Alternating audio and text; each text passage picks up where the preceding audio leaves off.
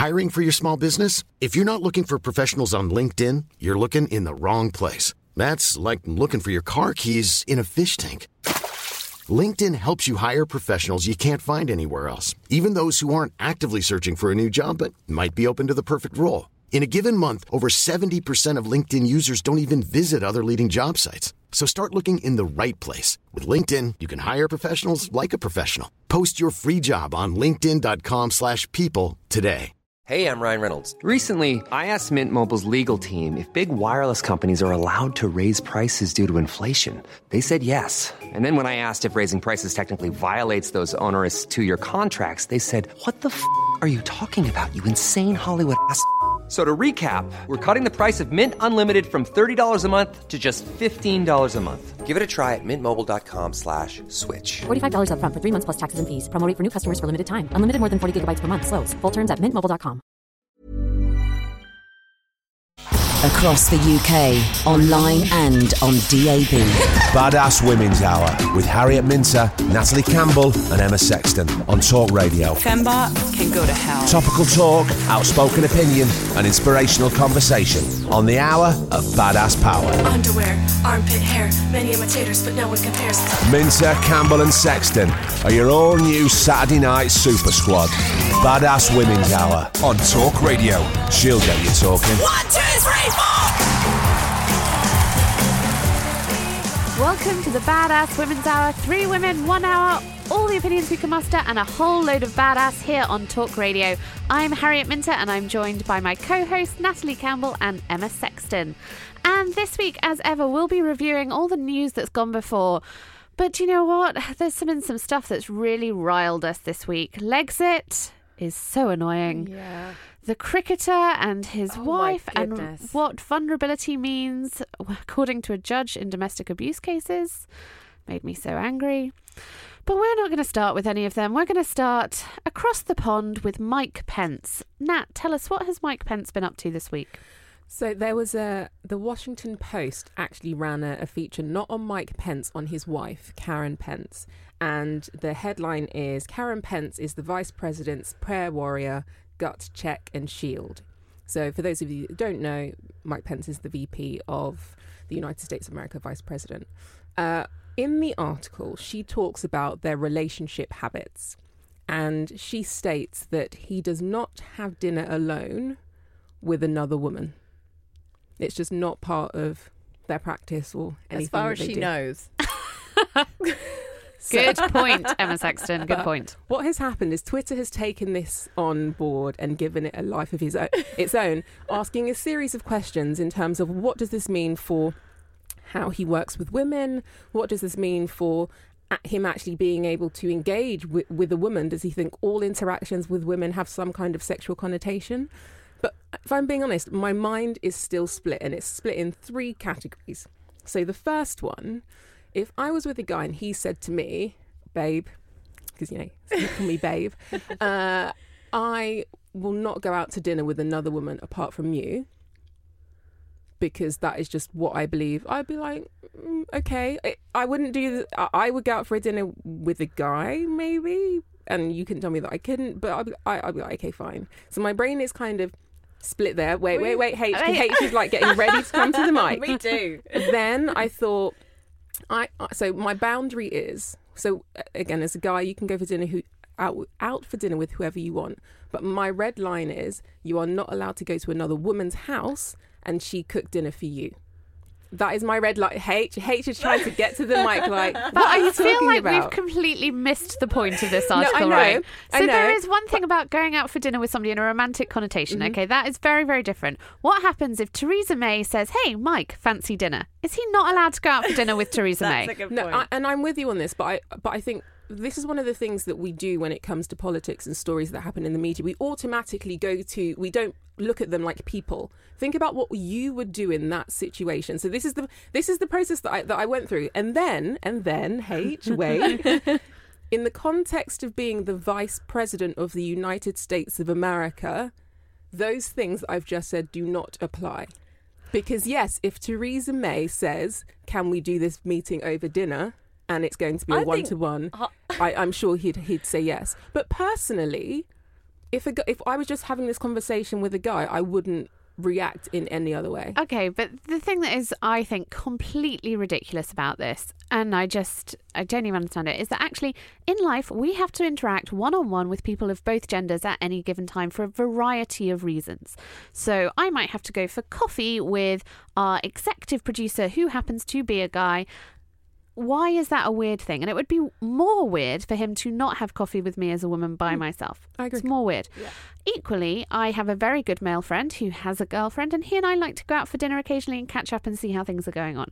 Not weird in any way, shape or form.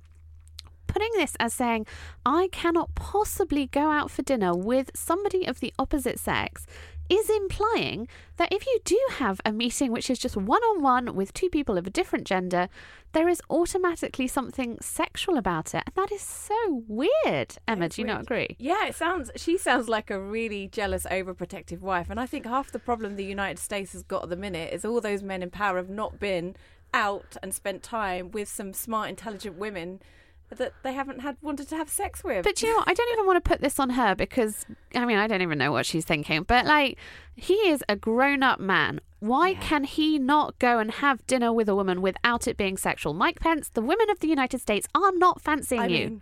Yeah, I was going to say. They are not all trying to get into your trousers. He's not really got a queue for dinner reservations No, from women. wait. We have made this sexual.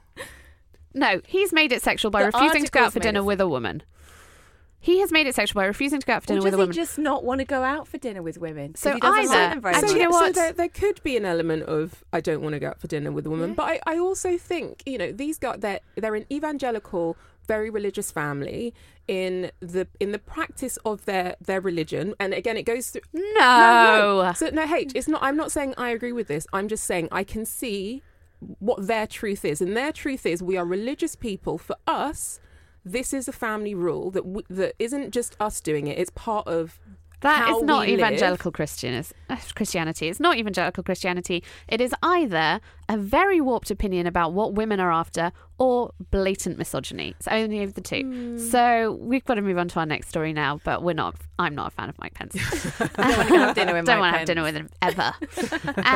Ems, tell us, what have you been reading about this week? So there was an article this week, and when I first read it, I thought it was mega, mega revolutionary, and it totally is, but they're not the only company doing it. So there's an amazing company in Shoreditch called Us2 that create apps, and I know the MD there and the founder, Mills, wrote a really great article, actually, being very open about how he was building a business when his children came along, and he didn't spend enough time out of the business to really bond with them when they were young or really appreciate his family time. And he's just launched 6 months paid leave for the men and the women in the business. So the women had that as part of their maternity, and now men can take that too. And I think that's amazing, and I didn't realise that other businesses are doing this as much, because for me, I've always seen that problem in terms of women and taking time out of the business, and they are a liability for that business, and that affects their hiring and their promotion. So to make men and women equal liability, I thought was amazing, and we need to show more businesses that this can be done. But it also threw up some interesting questions. What's that? Well, one, I was thinking to myself, I mean, I'm self-employed now, but I was thinking, if I was employed, having never wanted kids, I'm like, can I have 6 months off then? On full pay? To do something, because I appreciate you've made a baby and well done, good for you, but I just might want to, I don't know, have a puppy, or maybe I need to look after somebody who's sick for 6 months. Can I do that? And then there was another amazing comment where this guy was like, okay, so if I strategically impregnated 3 women and I did my timings right, could I actually take 18 months paid leave? And I was thinking, I think you probably can. So anyway, it threw up all sorts of turmoil for me, as you can imagine. Nat, do you think we've got a bit stuck on parental leave being about parents? Should it be more about actually the understanding that we're all working now for 50 odd years, so we're going to need some time out? I think that is the point for me, and I've said this before. Workplaces and work culture needs to be more flexible across the board. If you expect people to stay with you and be loyal to you as a business, you need to reorganize the way you work and think that people need downtime. They might want 3 months, 6 months off. The challenge is how paying them when someone's not in the business, and therefore, because if someone goes on parental leave, there is still a subsidy that you get from the government.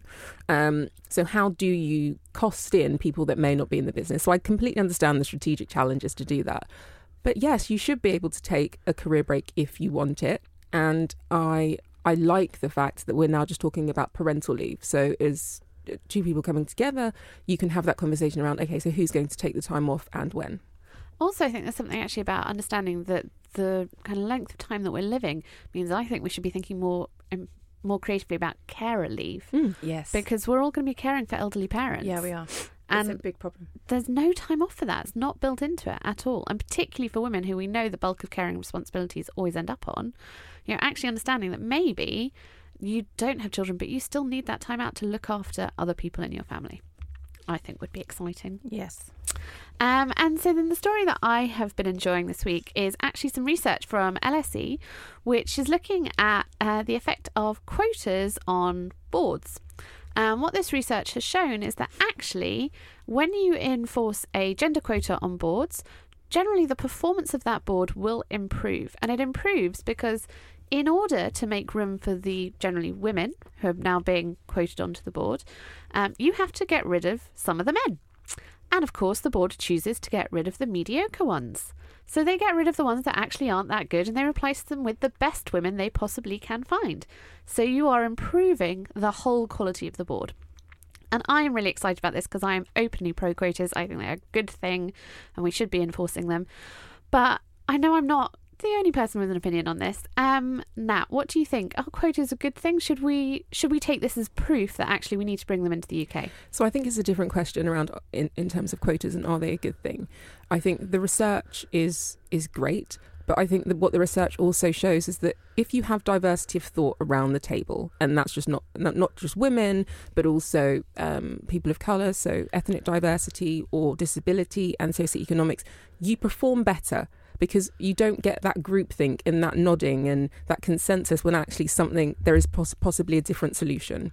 So they've extrapolated out to say, yes, you get rid of the mediocre, but I think that would be the case across the board. If it was a board full of women, it would be the same thing. So I think for me, the question is, how would we make quotas work at a systems level? Because I've seen sort of positive discrimination approaches in the US, and I don't think they've worked particularly well for black people or people of colour, and I wouldn't want the same thing to happen here. So at a systems level, so a government level, a regulatory level, how do we make sure it works for everyone?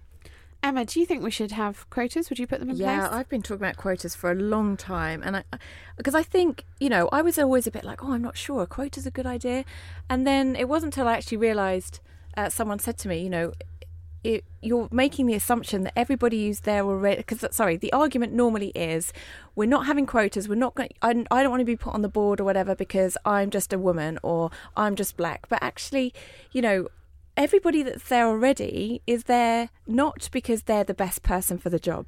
They're there because of unconscious bias. They're there because of, some of them are mediocre. So for me, I'm like, absolutely we need quotas, and absolutely you should be there because you're a woman or you're somebody of an ethnic minority because you've never been represented before.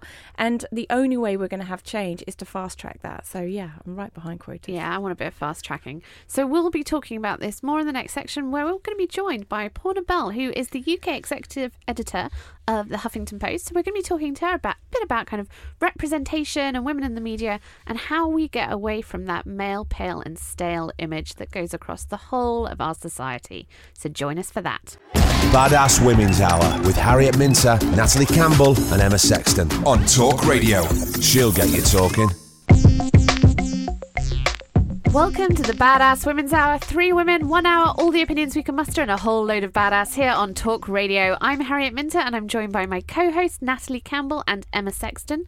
And as ever, if you want to follow along with the show or tell us what you're thinking, do tweet us using the hashtag BAWH. For this section, we're joined by the amazing Porna Bell, the UK executive editor of Huffington Post. Welcome, Porna. Thank you. It's lovely to have you here. So we are going to be talking to you about all sorts of things, including the book you have coming out and representation in the media. But I wanted to kick off because at Huffington Post, you've been doing something quite exciting recently, which is the All Women Everywhere campaign. Can you tell us a little bit about it? Sure. So every March we run 4 weeks of women's coverage. We do that daily anyway, but this is a really good chance for us to focus on certain issues, on certain things that we've all been talking about, whether that's in journalism or, amongst ourselves. So this is the third year that we've done this campaign, and every year someone always says, so what's a specific point about it? What's the thing that you want to really get to the heart of? And my response is, well, there's kind of a lot of different things going on. So to be able to hone in on any one thing is impossible.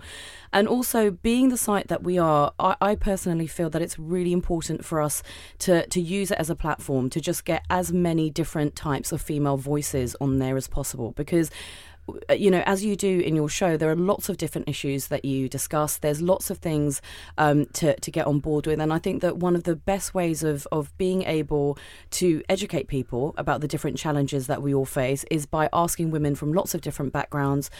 So this year, BAME was a really big focus for us. So that's women from Black, Asian and minority ethnic communities. And to be able to talk about their own experience. So absolutely, we write features, we do investigations, and we tell the story of being a modern woman in Britain from our point of view as a journalist. But fundamentally, that also needs to be told by women actually living in this country, rather than us just telling them what they should think. So that's the heart and soul of the campaign. And have there been any parts of the campaign that you're particularly proud of, or that were particularly you're particularly a bit in love with? Yeah, so this year, more than any other year, that we had a focus on religion. So, making sure that we had women from different religious backgrounds come out there, talk about their experiences. For me, a huge passion point, though, is girls and young women. So, we do so much around our current generation of women, the women who are the generation in advance of us who can tell us and teach us lessons about things. But I'm really interested in that generation that are coming up behind us. And what are we doing currently to make that world slightly less terrible than it was for us when we were their ages coming up? So the things that we've done around girls and young women, so looking at mental health, and when I say mental health, I don't mean mental illness, I'm talking about promoting good mental health and well-being. So looking at the things that can fortify them, that can strengthen them, and that ties into things around parenting. So it's not just motherhood, it's about fathers, it's about men and the feminist work that they're doing. So that's one of the things I'm really passionate about. And also, this is such a huge year for women in sport as well. So one of our writers did this fantastic focus on women in sport, and we all know how much they get paid in comparison to how much male sportsmen get paid, and shining a spotlight on that was really important for us to do. I've just got a question in terms of the depth and range of topics covered as part of this programme was phenomenal. Just amazing to see all those stories and to see just those sort of life stories. But what I'm really interested to know is, did you see any key themes that came out? Because whenever we talk around women, the word confidence always comes up. I'm a bit bored of hearing that around women. But were there any other key themes that came up from all those stories where you're oh, there's a little bit of a trend here, or this is always being said? So the biggest thing that I noticed, let's say in comparison to when I was personally writing about feminism a lot about 3 years ago, or even when we did this as a month, there's less infighting. So I would find that if I wrote a piece about feminism about 3 years ago, the biggest amount of grief that I would get from it wouldn't be from men, telling me to pipe down or making horrible comments on Twitter. It would be from other feminists, which was really depressing, because I was just thinking, I'm trying to do something in this space and to have a voice, and my voice is being shouted down by other women. And I know that sometimes that can be really demotivating, but what I've really noticed is this year, we've all felt that unification, and it's not just unification amongst women. We've got children who are involved, we've got men who are involved, and I think that for me was some of the most powerful messaging around, those pieces that we have on the site, personally. That's great, really great to hear. Yeah. I have a different question. It's going back to our Mike Pence conversation at the beginning of the show, and you mentioned religion. And I was wondering, if Mike Pence was Muslim and he said, I wouldn't go out for dinner with another woman and I tend not to go to events where there's alcohol, would we respond in the same way? And so I've said before, I think we've got into a place where we shut down other people's truths, especially if they're not something that we agree with, and we ridicule them or point to things that are wrong. as opposed to starting a conversation around understanding and unpicking a bit more and really going into ourselves and thinking, well, if this was just a person next to me, how would I respond? And thinking about that before we go to now they're a political figure, just to kind of take some heat out of things. I'm just going to clarify my point on that. If Mike Pence was a Muslim and he said, because I'm a Muslim, I cannot have dinner with a woman, I would say that makes you unsuitable to do your job. FYI.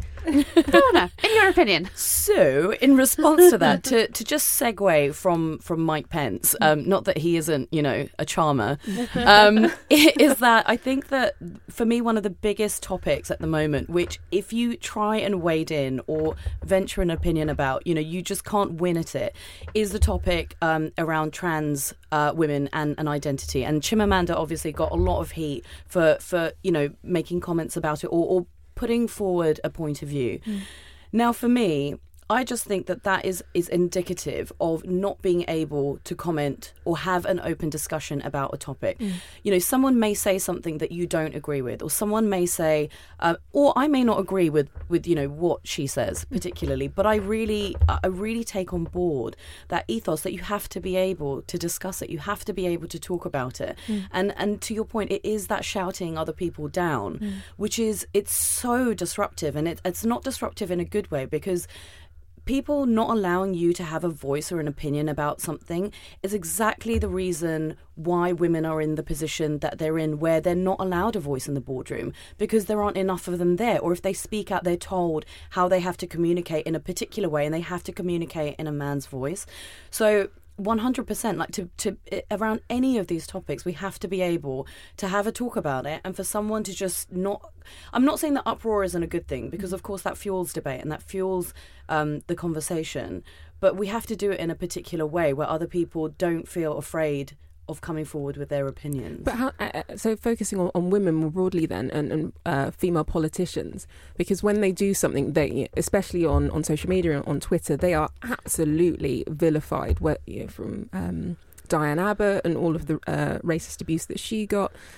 What can we do as people in the media to help those people have a voice, help politicians and people that we've put in leadership positions have a voice and say, be themselves, be authentic, and share what they believe without automatically being attacked? So caricature is a really interesting one. I think that we do that with all of our politicians, and we especially do that with female politicians. So we put them in a particular box, when they venture an opinion outside of the structure of what their caricature is supposed to be. We either don't give it a voice because it's very convenient, right, for us to have a particular idea of who this person is and the persona that they have in Parliament. What I would say the antidote to that is, so one of the things that we do on the Huffington Post is we have lots of politicians who use our blogging platform, and we don't alter what they say, so they have autonomy over what they're writing. There's no sub that's going to hack their words to bits, and they can access that platform as and when they want to, so they have control over that. And so there's been a lot of stuff. So for example, someone like Luciana Berger talking about mental health. Now, if she was to talk to a publication and then you're going to see her words and her experience about what she's been doing, seen through the lens of a journalist who is going to cherry pick what to put in there because they've got the story that they want to present, right? Yeah.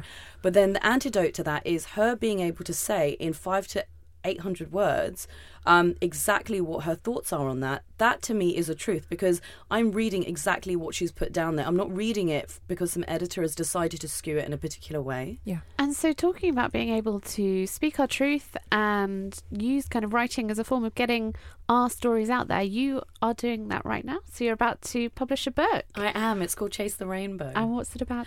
So it's non-fiction, and it's part memoir and it's part journalism. It's about my life with my husband. So my husband passed away in 2015. He died by suicide. He had depression and also struggled with addiction. And a lot of it is about what I wanted to do with the book was just to tell you what our lives were like together. And the reason for that isn't necessarily from a from an ego point of view, it's because our lives were actually a lot like your lives.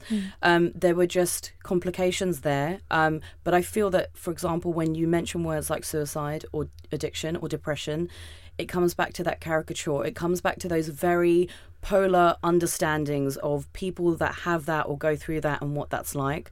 And so it was to just, I guess, break down the ideas that some people may have around those things.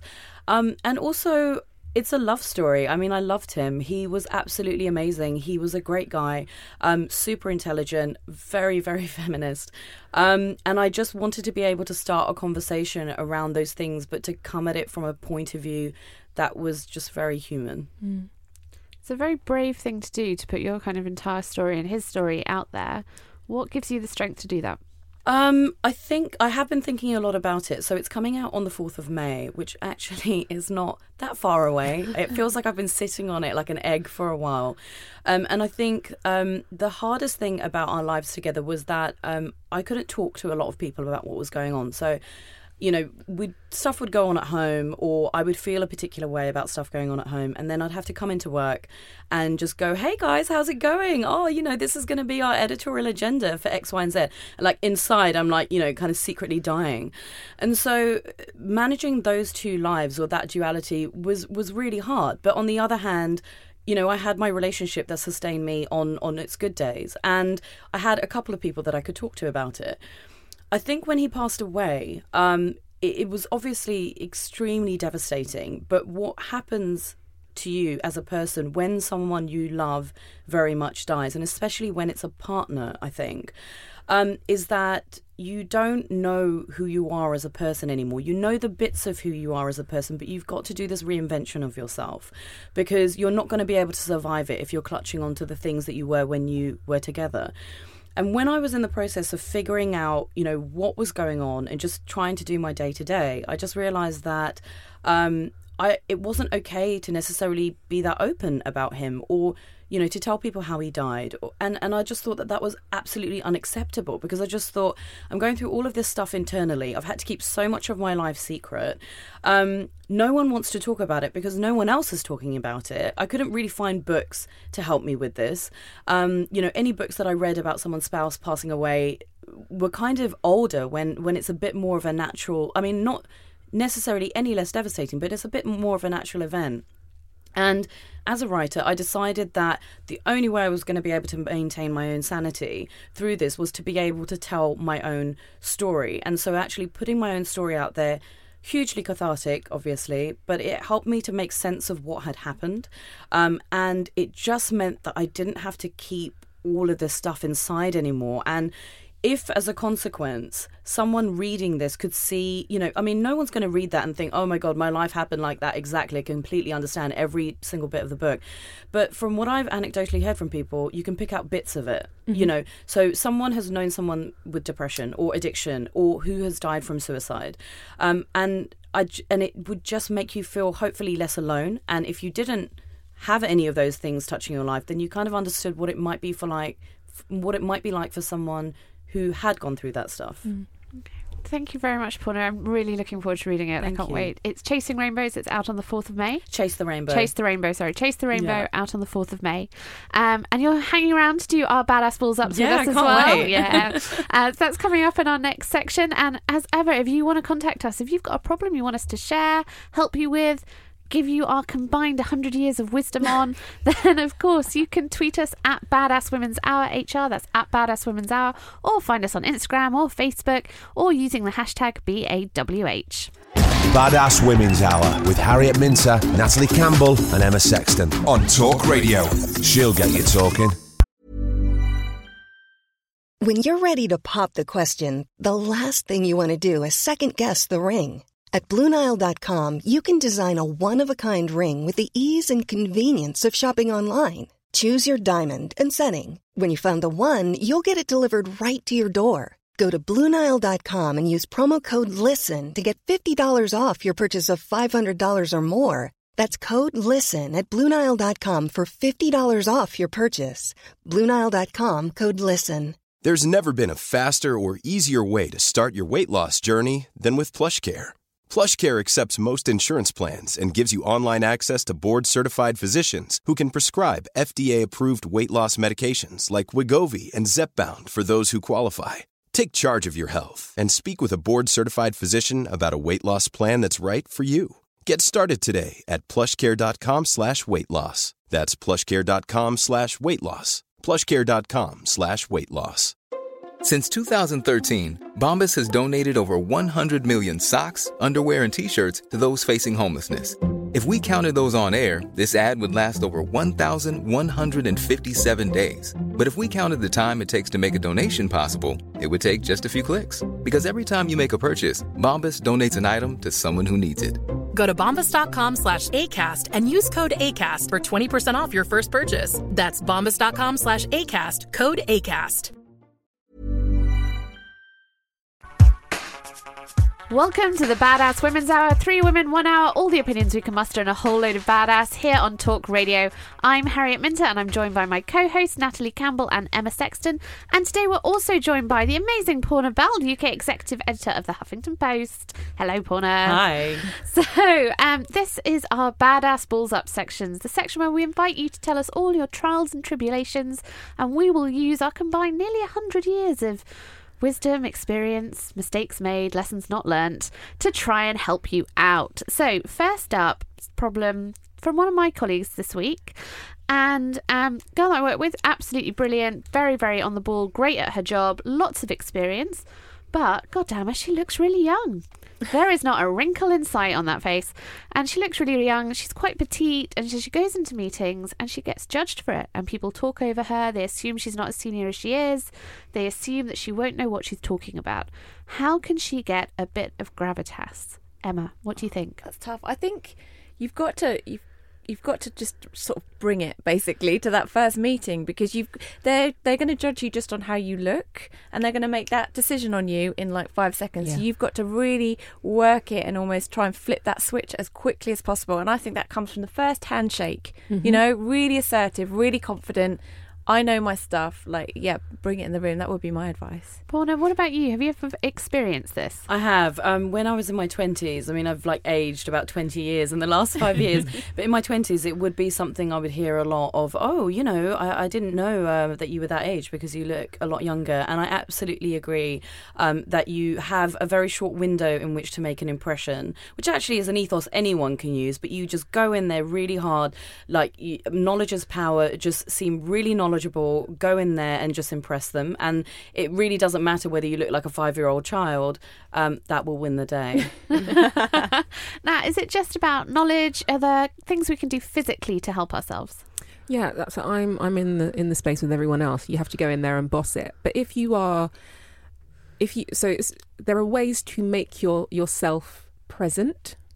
And that is, you know, you walk into a room, and it is a visual thing. We talk about sort of what you wear at work and all this sort of stuff, but it is a visual presence. You walk in and you want people to know you are there. So that isn't how you stand. I notice women, when they're in meetings, hunch over on themselves and make themselves small. Don't make yourself smaller in presence than you already are. So it's that thing, you know, sitting proud, engaging with the table, leaning into the table, to use the phrase. But also, you know, when you're making points, make sure you are speaking to everyone. Engage them in the eye, because that is them also then switching on to you. And if you find that there isn't someone that's looking in the eye, I do this. I'll be like, so, John, on the point that I've just made, what's your response to this? Bring them in so they can't ignore you. Do not let anyone ignore you. That's a great tip. I'd love to watch you in a boardroom. You would be mega. Okay, so that's basically own your presence, know what you're talking about, and make sure that people appreciate that you're there. Yep. Nat, what is our question for this week that you have for us?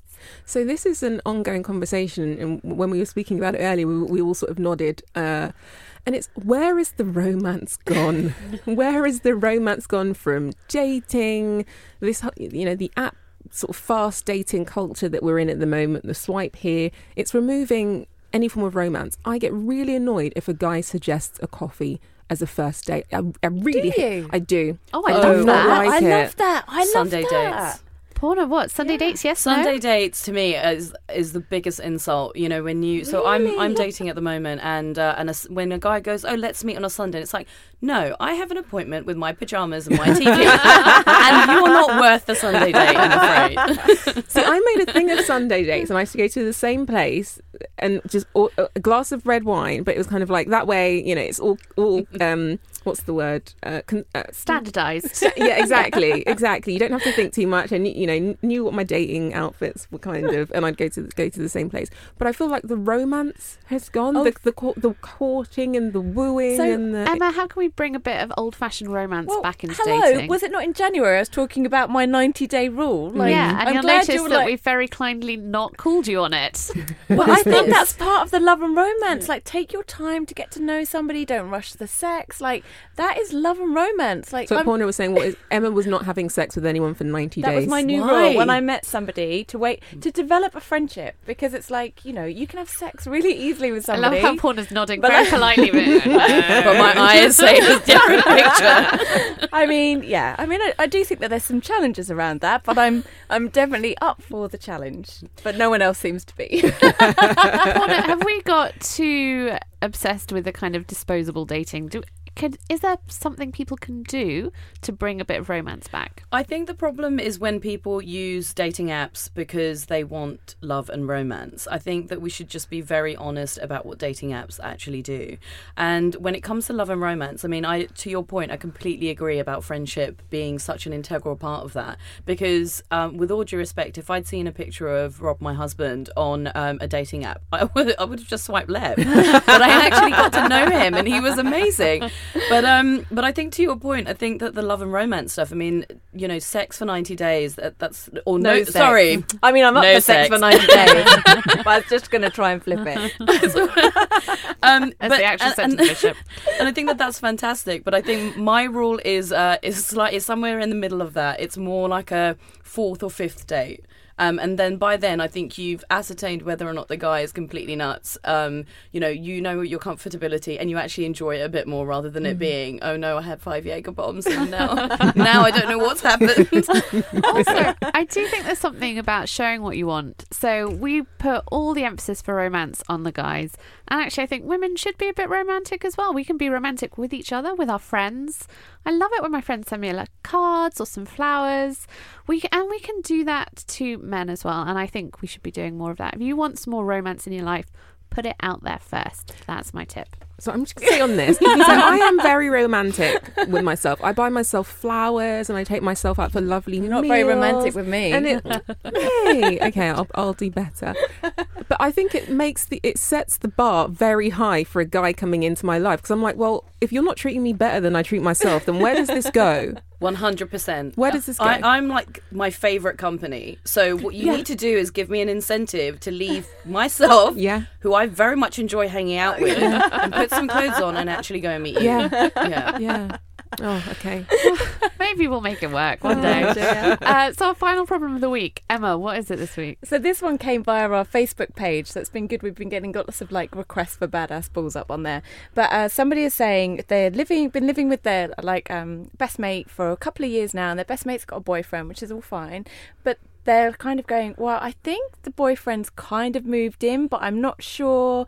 And her flatmate hasn't really mentioned it, but he's around there all the time. And she's basically really, really getting quite annoyed now, because she's basically sharing a flat with a couple, and that's a totally different thing. It is a totally different... Sharing a flat with a couple is a totally different thing. But also, the reality of flat sharing is that at some point your flatmates annoy you. Always. And... flip of that is probably at some point you've quite annoyed them. I'm sure I have. But I do think when it comes to I feel quite strongly about this, that when it comes to when somebody is dating someone, regardless of how much of a pigsty their flat is, regardless of how much you hate their flatmate, you've got to split it 50-50. 50% of the time at yours, 50% of the time at theirs. Nat, do you agree? I do agree. I'm the worst person to live with so I rent out a room sometimes, and when the person I'm living with gets into a relationship, it really annoys me.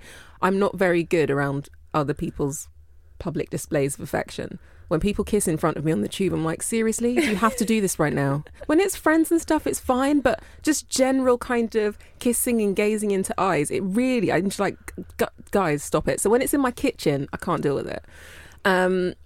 So that's all I can contribute to this conversation. So I can't deal with it. I did have an occasion once where when I was living with some flatmates and I had a boyfriend and they had to have a conversation with me, which was like, is he going to be here every day?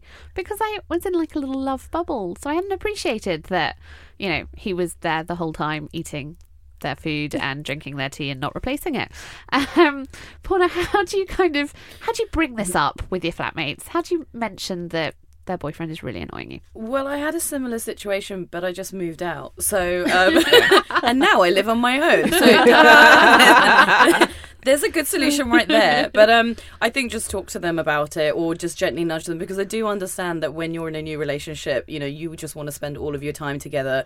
If their place is skankier than yours, then you have this natural gravitation towards wanting to hang out in the nicer place, unfortunately. But for me, it's not even the PDA stuff, because I have this vision of when I'm an old lady carrying a water spritzer and just spraying people that I think are on heat and, you know, just inappropriately I love that. Inappropriately getting down in front of me. But I think that for me it's more when I'm hanging out in my own flat, I want to hang out in my own flat and I don't want to see some strange guy there. I mean, it's as simple as that, really. Yeah. So I just have to add to this. I sent you guys a photo.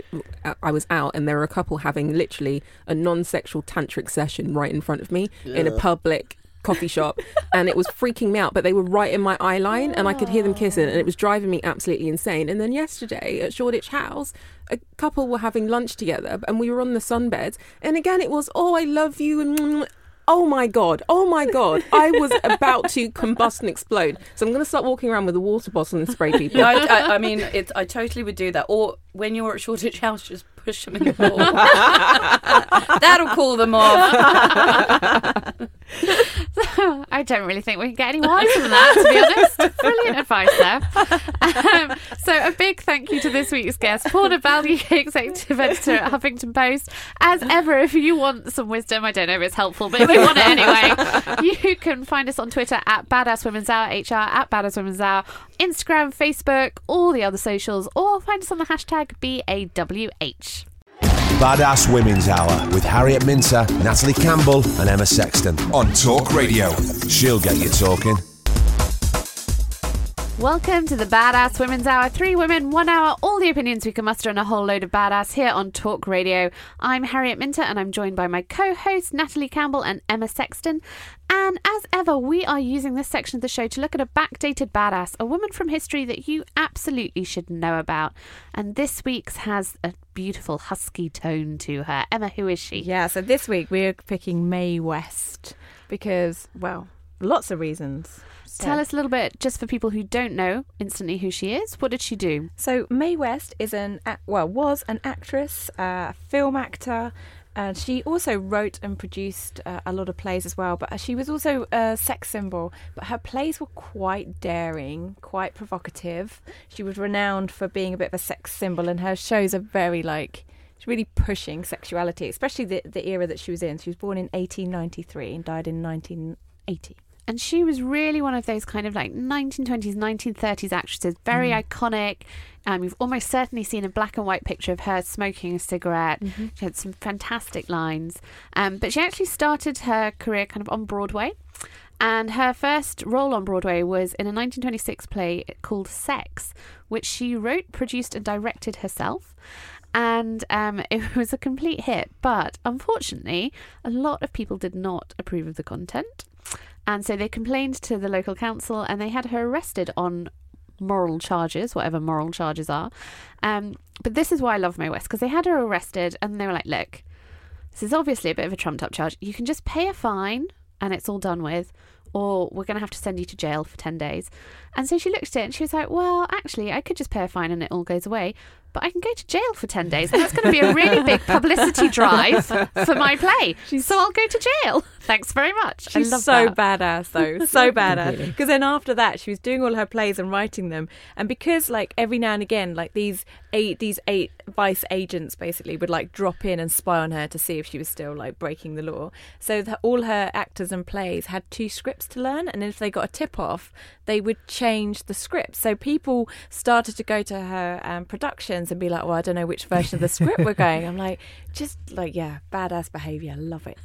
Absolutely brilliant. What is it about her for you, Nat, that really kind of appeals? So some people may know her for the film Klondike Annie. I think it's one of the ones that sticks out as an old black and white. So she made that movie in 1936, but the actual film was about religion and hypocrisy, which if you think about in 1936, to challenge anything to do with religion would have been unheard of. She actually portrayed a Salvation Army worker, and I think she pushed the boundaries. So not just sex. For me, I think she pushed the boundaries of what was socially acceptable, and she pushed using a visual, which would and a medium that would have been very, very new at the time. And I feel like she was also, she was entrepreneurial and thinking, well, what next? What else can I do? And maybe she has, beyond the quotes and the things that she said, she hasn't really had the recognition she deserves for also just being completely on the ball and challenging stereotypes. One of the things it's really interesting when you look at the visuals of her is that she actually challenges the stereotype of femininity, because for that era, femininity had a very distinctive visual, sort of beautiful wavy hairs and hourglass figures. Mae West is actually quite almost a bit asexual, so there's you see her in a lot of time in smoking jackets. She's got something quite masculine about her look, but with this masculinity is this very kind of raw sexuality that at that time was just unheard of, and it lingers even today because you can hear it in her voice. And she was known for her amazing quotes and put downs, and these are some of the best ones. Well, when I'm good, I'm very good. But when I'm bad, I'm better. I see a man in your life. What, only one? Well, I'm caught between two evils. I generally like to take the one I never tried. You were wonderful tonight. I'm always wonderful at night. Are you trying to show contempt for this court? No, I'm doing my best to hide it. So that was Mae West, our backdated badass for today. We love her, and we particularly love her voice, which I'm desperately in envy of. We're nearly at the end of our show, but as ever, we always like to leave you with a badass principle for the week, something you can live your life by in the next 7 days.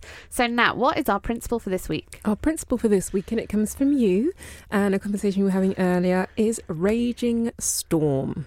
What is about raging storm? What does that mean? So raging storm is when you pull together all of the energy that you have within your body to go out and make something happen, to go out and transform something. And you described it as that moment when you're stuck in a storm and you feel all of the elements. And I know as soon as you said it, I knew exactly what you meant, because it's always those moments when I'm standing on it's usually a cliff top or something, and you feel the wind or the precipitation in the air, and you're alive. Yeah, that's exactly what it is for me. So it's that moment of feeling that nature itself is just sort of out of control and wild. And I think particularly as women, we're told to be very controlled, very proper, that we have rules and things we should obey. And I love that feeling of just being like, no, I'm going to be out there as wild and crazy as that full-on storm. Emma, can you do that this week? Yes, always wild and crazy. Yeah, I've got that nailed, thanks. Yeah, but raging storm is also for me, like yesterday I had this rage when someone was at an event and someone on the panel said something that I was just like, oh my goodness, I can't believe we're still having this conversation. So there was this inner rage going, my work is not done. There's still some more ranting on Twitter to do. So yeah. It is about using the anger to fire you up. That's what it is. So thank you forever for joining us on this week's Badass Women's Hour here on Talk Radio. If you liked it, do you know what you should do? You should come talk to us on Twitter or Instagram or Facebook. You can find us on all of them at Badass Women's Hour. That's at Badass Women's Hour. Or you can come talk to us directly, because we love that too, as long as you say nice things. I'm at Harriet Minter. Emma? At Emma Sexton. And Nat? At Nat D. Campbell. And as ever, we'll be here next week, but keep talking to us using the hashtag BAWH, and we'll see you next week. Badass Women's Hour with Harriet Minter, Natalie Campbell and Emma Sexton on Talk Radio. She'll get you talking. You've been listening to the Badass Women's Hour podcast. We have a request to make of you because we give you all this stuff for free, so we need something back in return. Now, what do we want? We want reviews. Fabulous ones, please. If you're being mean, none. And when do we want them? Now! Yes, we do. Emma, what is your demand of our listeners? We want subscribers. Tell your mum, tell your dad, tell your boyfriend, tell your, everybody. Your dog. Tell your dog. Tell your dog. Your dog's going to love it. Yes, everybody. Subscribe. Subscribe, review, tell your friends, and make sure you show us the love. Come follow us on Twitter, Facebook, Instagram, all the details in our bio, or use the hashtag BAWH.